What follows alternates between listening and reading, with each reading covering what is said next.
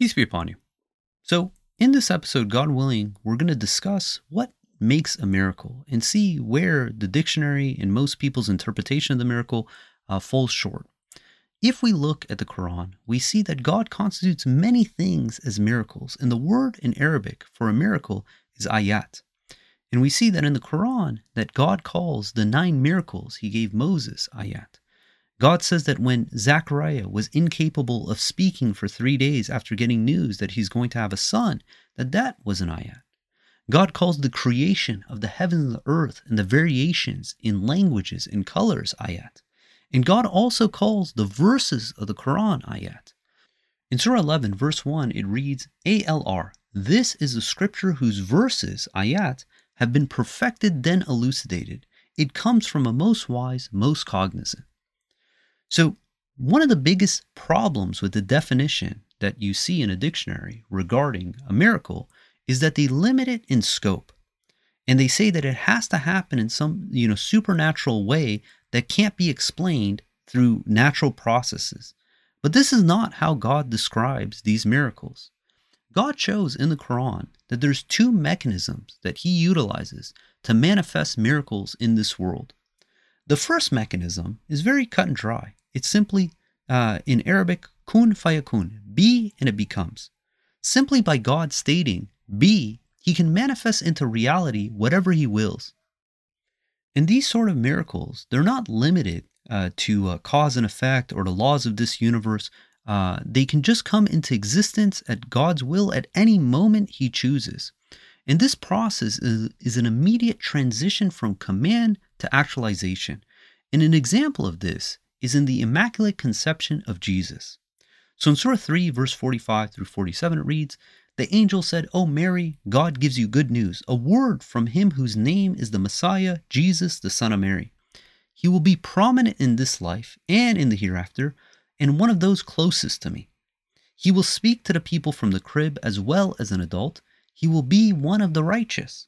She said, My Lord, how can I have a son when no man has touched me? He said, God thus creates whatever he wills. To have anything done, he simply says to it, be, and it is.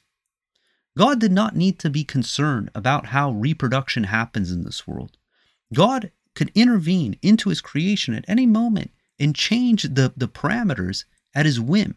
And this doesn't mean that God didn't have knowledge beforehand, that at this exact moment, at this exact time, at this exact location, he's going to manifest this miracle.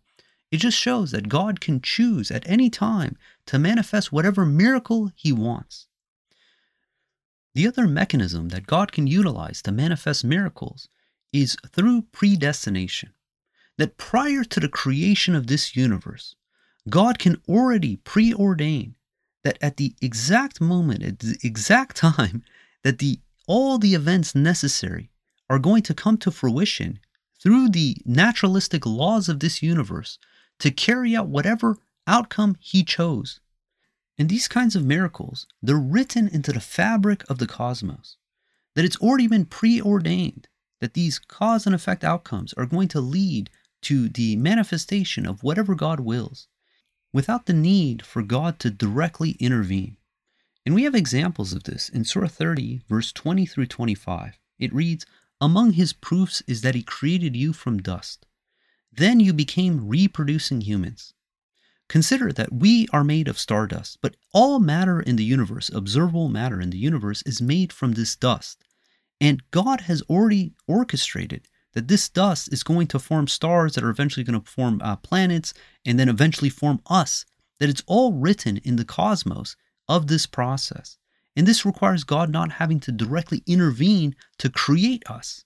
But then it says, then you became reproducing humans. Consider that God created sexual reproduction in order for people to be able to have offspring, again, without God needing to directly intervene each time a new life form needs to be created. And it continues, it says in 30:21, among his proofs is that he created for you spouses from among yourselves in order to have tranquility and contentment with each other. And he placed in your hearts love and care towards your spouses. In this, there are sufficient proofs for people who think that, God created a system by which we get joy, we get happiness, we get excitement, right? Again, without him having to directly intervene at every moment, that he has a process in place, he has a system in place that he can release these feelings, this contentment through these mechanisms. And it continues, among his proofs are the creation of the heavens and the earth, and the variations in your languages and your colors. In these there are signs for the knowledgeable. Among his proofs is your sleeping during the night or the day, and your working in pursuit of his provisions. In this there are sufficient proofs for people who can hear. Consider that God controls all provisions. All provisions come from God, but he created a mechanism by which we work, and from that God delivers us provisions through the mechanisms of this world. And again, it doesn't require him to directly intervene in order to be able to give us provisions. And it continues, it says, among his proofs is that he shows you the lightning as a source of fear as well as hope. Then he sends down from the sky water to revive a land that has been dead. In these there are sufficient proofs for people to understand. God created a system by which you can take putrid water and through evaporation take fresh water, transport it into the sky, and deliver it to desolate lands to revive life, to give us nourishment. That again, he doesn't have to directly intervene and move this water. He created a system that it does it through these natural processes. And it says, among his proofs is that the heaven and the earth are standing at his disposal. Finally, when he calls you out of the earth, one call, you immediately come out. And another verse that talks about this form of a miracle that happens through naturalistic processes is in Surah 6, verse 99. It says, he is the one who sends down from the sky water, whereby we produce all kinds of plants. We produce from the green material multitudes of complex grains, palm trees, and hanging clusters, and gardens of grapes, olives, and pomegranate, fruits that are similar, yet dissimilar. Note their fruits as they grow and ripen. These are signs for people who believe. Consider you take a seed. They all look almost identical. You put them into the ground, and then you get a pomegranate. You take almost an identical looking seed, you put it in the ground, you get grapes, you get olives.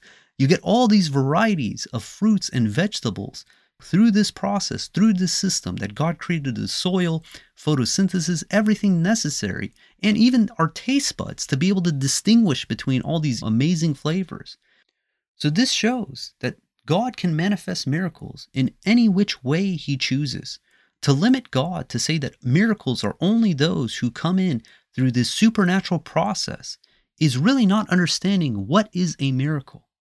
So God can bring these miracles to fruition however he wants. He can either say kun fayakun, be and it becomes, or he could have ingrained it into the fabric of the cosmos. So at the right time, place, that these miracles come to fruition. So then the question is, okay, if that doesn't define a miracle, what is a miracle? So before we look at the dictionary definition of a miracle, let's start with another question. What defines a chair? Now, this might sound like an oddball question, but there's a bigger, purpose I'm trying to bring up. If we attempt to define a chair by its structure, by its character traits, we might say that it's got 4 legs, that it has a seat, it has a back, and that's what defines a chair. But what if I bring a chair that has 3 legs? Is that still a chair? Sure, right? But chairs can come in any variety of shapes. For instance, we have armchairs, stools, bean bags. Heck, you can sit on a rock or a log. And all these in the right context can constitute a chair. And this would break the definition. But what makes a chair is not just its character traits. What makes the chair is the function, how the people engage with it, the fact that it provides them a place to sit. So, a chair can either be defined by its structure or by its function. But we see that we get a much more robust definition when we define it by its function. So now let's look, what is the definition of a miracle? If we go and consult the dictionary regarding what is the definition of a miracle in the context of the divine, we get the following definition. It reads, a surprising and welcome event that is not explicable by natural or scientific laws and is therefore considered to be the work of a divine agency. Do you notice the problem with this definition? The problem with this definition is they're limiting miracles to those that cannot be explained by natural processes. But as we just saw, that is not what defines a miracle according to the Quran. To say that it's only limited to those that you could say happen through unnatural processes, showing that it's divine agency that created this outcome, then that would eliminate any miracle in this world. This would definitively say that, look, anything that happened in this world, someone can come up with some reason, some justification of some natural process that came this to fruition. And that becomes the fundamental problem with the dictionary definition of a miracle. Now let's look at some examples in the Quran to see how this definition falls short. If we look at Mary's Immaculate Conception, the fact that, the angel came, said to her, be, and she immediately became pregnant, a believer hears this and realizes okay, this is God's hand at work. This is a miracle. But a skeptic, they can easily argue that, hey, look, you guys are gullible. Clearly, she got pregnant the old-fashioned way, and this is just a ruse trying to convince you that, no, it was this miracle that she got pregnant without a father. In the Quran, it talks about Jesus resurrecting the dead. A believer hears this narrative and understands that, yes, this was God's will, allowing Jesus to resurrect the dead.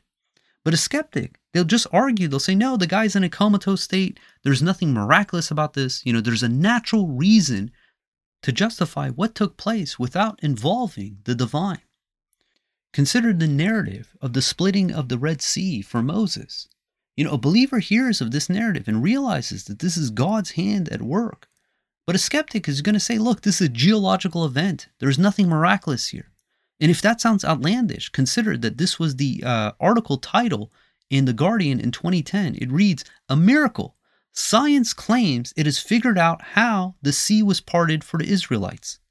Researchers reconstruct wind and wave combinations that could have produced dry path across the sea described in Exodus." So here we have scientists, geologists claiming that no, there's nothing miraculous here. This was just a geological event. So by the definition of the dictionary, there are no miracles. Because for every miracle, someone can come up with some, natural process by which this comes to fruition.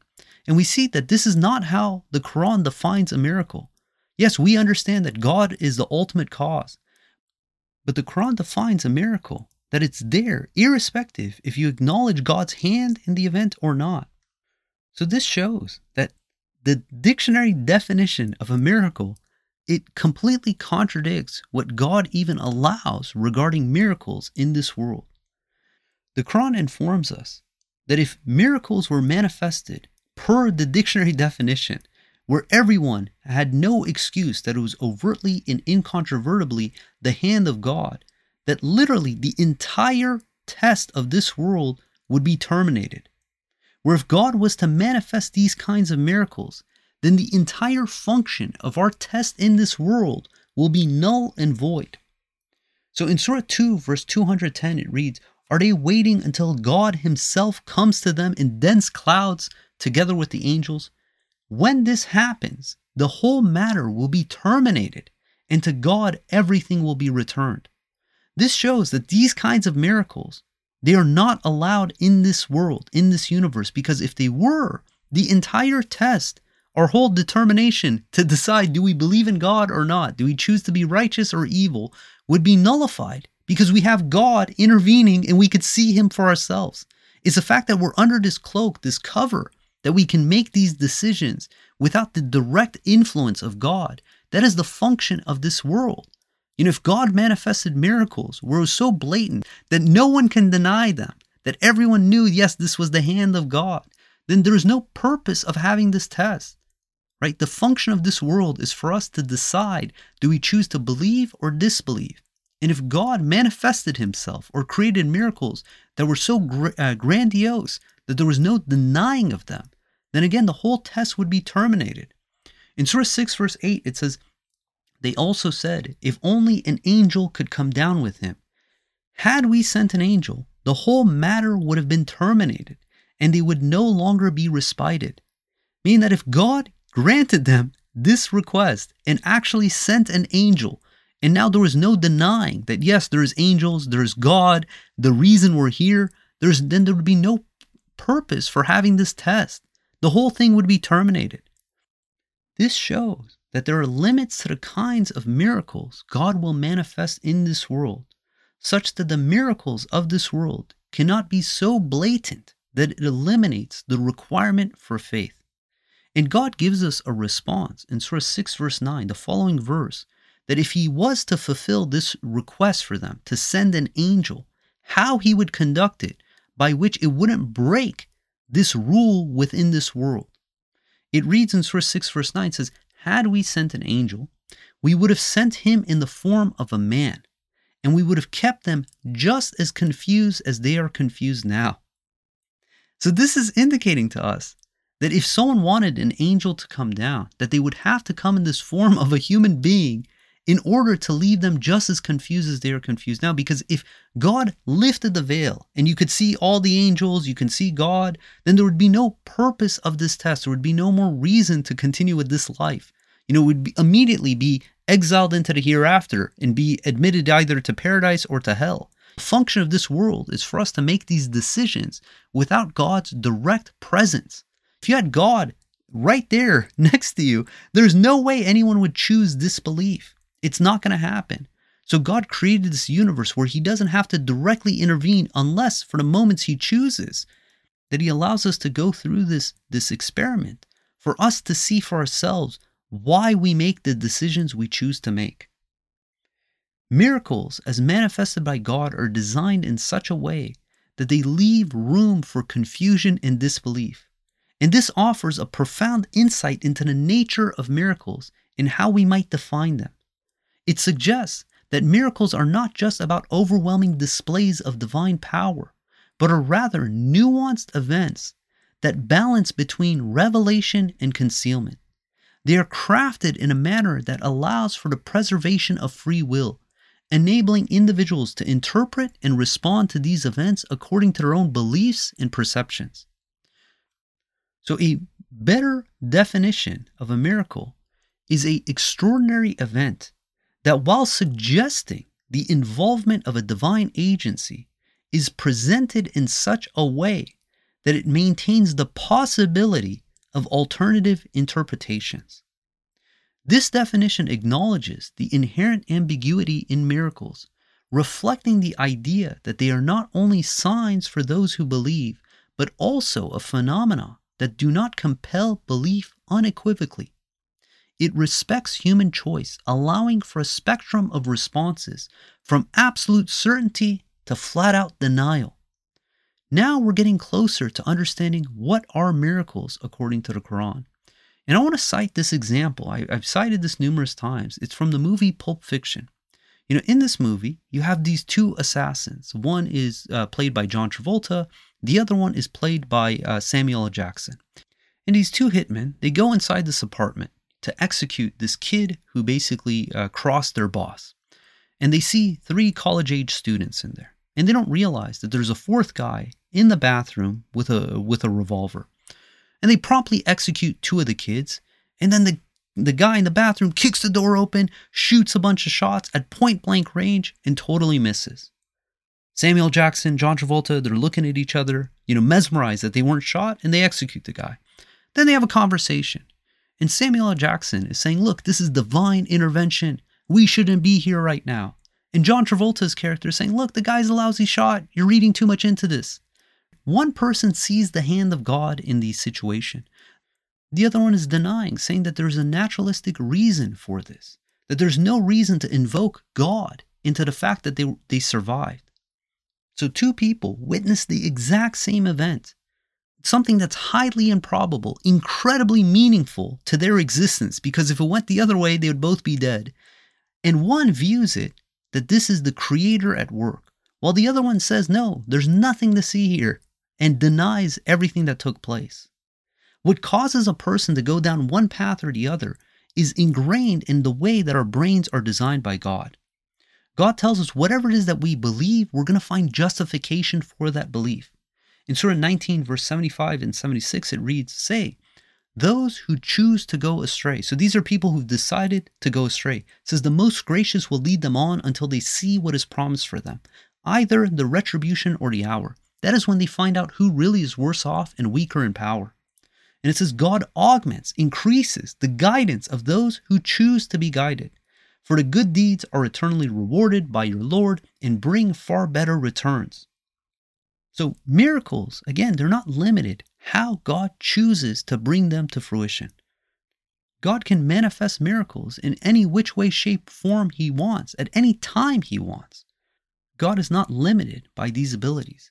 And then secondly, we see that by definition, a miracle has to be interpreted in multiple ways based on the belief of the individual. To limit miracles to only those that can absolutely, unequivocally be attributed to God is missing the main definition of a miracle. These are highly improbable events that have huge implications for our belief in God and our relationship with our Creator. That is what constitutes a miracle. They challenge us to consider not only what we believe, but why we believe it. And depending on our interpretation, it will determine our connection or lack thereof with our Creator. In Surah 2, verse 118, it reads, "Those who possess knowledge say, if only God could speak to us, or some miracle could come to us. Others before them have uttered similar utterances. Their minds are similar. We do manifest the miracles for those who have attained certainty." The miracles are all around us. The delta is, do we choose to acknowledge them or not? But irrespective, if we understand that it's God's hand who caused this or not, there's still ayat, there's still signs, there's still miracles of God. And this underscores the common mistake in how many people conceptualize a miracle. Their error lies in trying to define a miracle purely based on its own characteristics. And this is similar to defining a chair by its materials or its structure. No, it's defined by its function. A miracle by its very nature is not defined by its intrinsic properties, but rather by its impact on those who witness it. The Quran offers a profound insight into this understanding, suggesting that a miracle fundamentally affects an individual's perceived relationship with God. It acts as a catalyst, prompting a re-evaluation of one's spiritual standing, either drawing them closer to God or conversely driving them further away. This should shift our focus on how we understand miracles, from its external attributes of the miracle to the internal transformation it incites within people who observe the miracle. It's not just an extraordinary event in the physical realm. It's a significant moment in the spiritual journey of an individual, a moment that challenges, confirms, or changes the faith and understanding of that person towards the divine.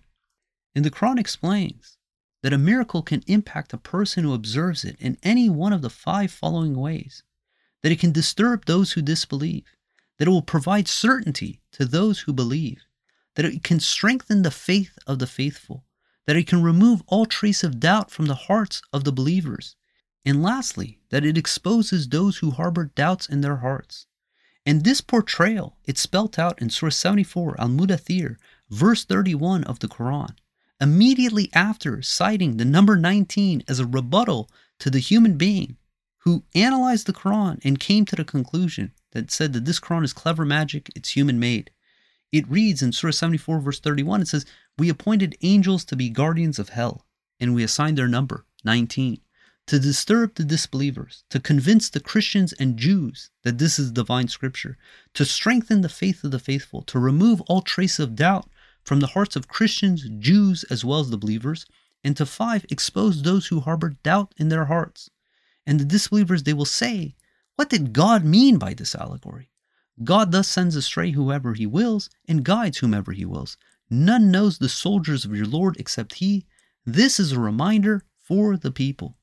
So in this verse, it's spelling out what the function of a miracle does.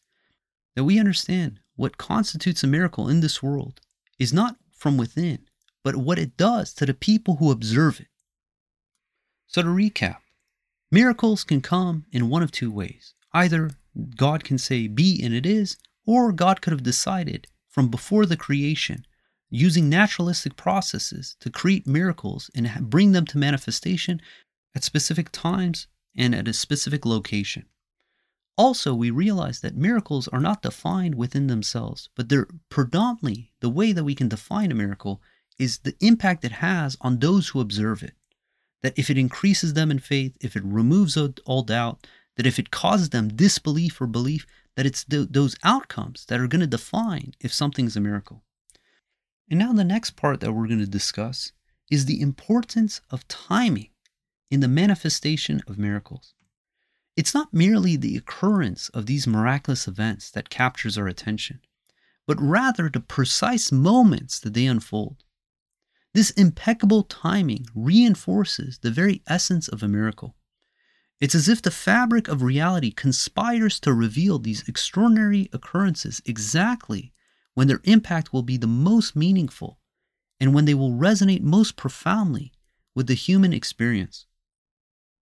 The Quran provides a profound insight into the nature of miracles in relation to messengers and the importance, again, of timing. In Surah 13, verse 38, it reads, "We have sent messengers before you, O Rashad, and we made them husbands with wives and children. No messenger can bring a miracle without God's authorization and in accordance with a specific, predetermined time." Notice this connection between the authorization of a miracle and its specific predetermined time, the timing of the miracle. Let's look at this in practice. Consider again the history of Moses and the parting of the Red Sea. Irrespective of whether God stated B to make the sea part, or it was predestined that at that exact same time, the geological conditions, the weather patterns were perfect in order to part the sea naturally, what makes the event miraculous was the timing. Imagine if the sea had parted at a different time, when no one was there, there was no significant event taking place, absent of any human context. While such an event might be, oh, that's pretty cool, that's highly improbable, we wouldn't say that that's a miracle, because there was no purpose, there was no meaning behind that event. The real power of a miracle lies in its precise timing. That the sea parts exactly when Moses and the children of Israel are fleeing Pharaoh and his troops. These guys are after them. They want them dead. And at that moment of inspiration, Moses hits his staff and it parts the sea, giving them a dry path to walk across, only to have it engulf and drown Pharaoh and his troops. This isn't just a supernatural event. This narrative is imbued with deep meaning for the children of Israel who were present, who witnessed it with their own eyes, and us today reflecting on that event as it transpired. In Surah 26, verse 61 through 67, it reads, "When both parties saw each other, Moses' people said, 'We will be caught.' He said, 'No way. My Lord is with me. He will guide me.' We then inspired Moses, 'Strike the sea with your staff,' whereupon it parted. Each part was like a great hill. We then delivered them all. We thus saved Moses and all those who were with him, and we drowned the others. This should be a sufficient proof, but most people are not believers." So this synchronicity between the miraculous event and its timing elevates it beyond a mere anomaly in the natural order, and it becomes a testament to the purpose and authorization of the messenger by the Lord of the universe. So miracles are not just highly improbable events, but are imbued with purpose that will have us assess our relationship with our Creator. And they are perfectly orchestrated to be revealed at specific times. So in the same vein of timing of miracles, we see that every miracle comes for its time and place. At the time of Moses, magic was something that was predominant to the point that Pharaoh can make a call out to experienced magicians, and there was people who could take up that challenge. And here comes this individual who provides something that is not magic. That when the magicians see, they realize this isn't sleight of hand, and they fall prostrate. But other people made up excuses about it. When Jesus comes, there's famine, there's leprosy, and here's an individual who's curing the blind. He's healing the leprous. He's bringing food from the sky. And this was something that was pertinent for their time and place. At the time of Saleh, he brings a camel that today, if someone came and said, "Hey, look, I have a miracle. What is it? It's a camel." It wouldn't resonate with us. But at that time, that place, they had a high esteem for these animals. And they realized what he was producing with this animal was something that was abnormal, that, we can't fully understand. But for those people who understood those matters at that time, it shook their faith. And the Prophet Muhammad, when he came, poetry was big. And they see this individual, this orphan, who has this quote unquote poetry that they said that there's no way this came from him. They made up excuses. They said someone else is teaching him. They're dictating to him and he's writing it down.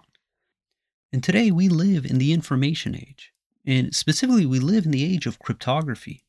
And God gave us a miracle by means of Code 19 that's specified in Surah 74, where it says that this number 19, that this is the rebuttal to those who claim that this Quran is clever magic, that it's human made.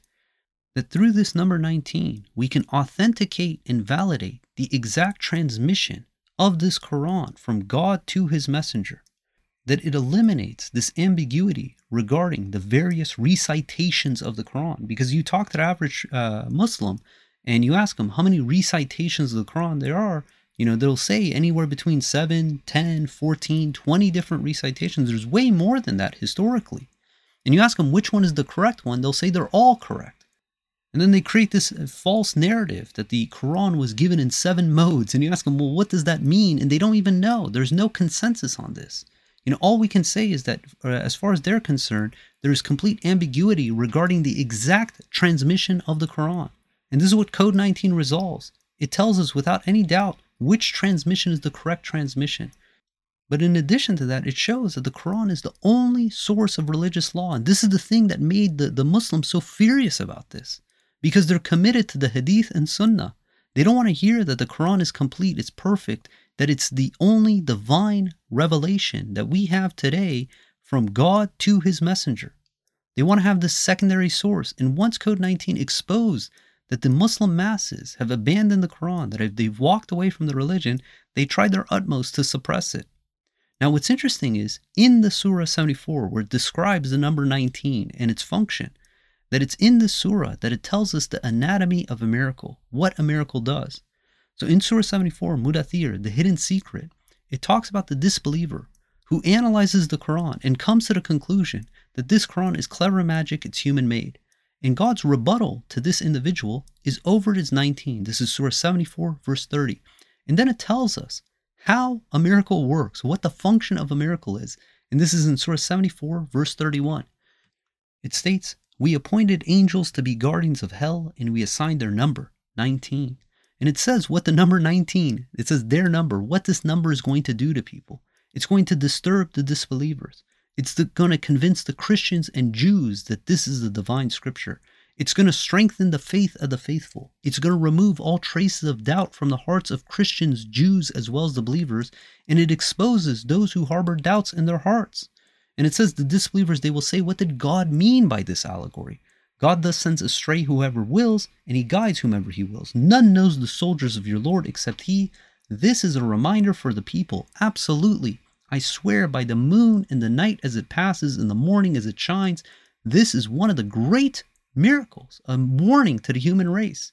Now people can nitpick about this all they want, and God gives them enough rope that if they want to find fault in this, they will. But there's something divine here. And the reason we know that is because so many people, when they're exposed to this, it does the very thing that this miracle is supposed to do, that it disturbs some, it convinces others, it strengthens the faith, it removes doubt, and it exposes those who harbor doubt. And that's what a miracle does, and that's what Code 19 is. Now what's interesting about this, in the context of timing, is when was this miracle revealed? This miracle came to fruition in 1974. Okay, keep in mind, chapter 74 is the only chapter that mentions this number 19 in this function. What else is interesting is 1974 is exactly 1406 lunar years from the initial revelation of the Quran. 1406 is 19 times 74. So this correlation of 19 times 74 lunar years and the year 1974 in the Gregorian calendar is not to escape notice. This is especially uncanny in view of the fact that the number 19 is only mentioned in Surah 74. This shows that this was God's divine plan, that at this time, at this moment, this miracle is going to be revealed for the masses. And it correlates perfectly because it came at the time of the information age when computers became prevalent. If this miracle, it's been locked into the Quran for 1400 years, But at the exact time as God decreed this was going to be manifested for human beings to reassure their hearts and guide them back to the Quran and back to the worship of God alone and save them from all this idol worship that has inundated the religion. So to summarize all this, miracles can be revealed however God wills. He could directly intervene and manifest something without any concern regarding the physical laws of this universe, or he can decide to basically have these come through natural processes where he doesn't have to directly intervene. So how the miracle comes to fruition does not define the miracle. What defines the miracle is how it's perceived by the masses. And one of the biggest elements of how it's perceived is the timing by its manifestation. That if it happens at the wrong time, then it just becomes a highly, interesting, improbable event.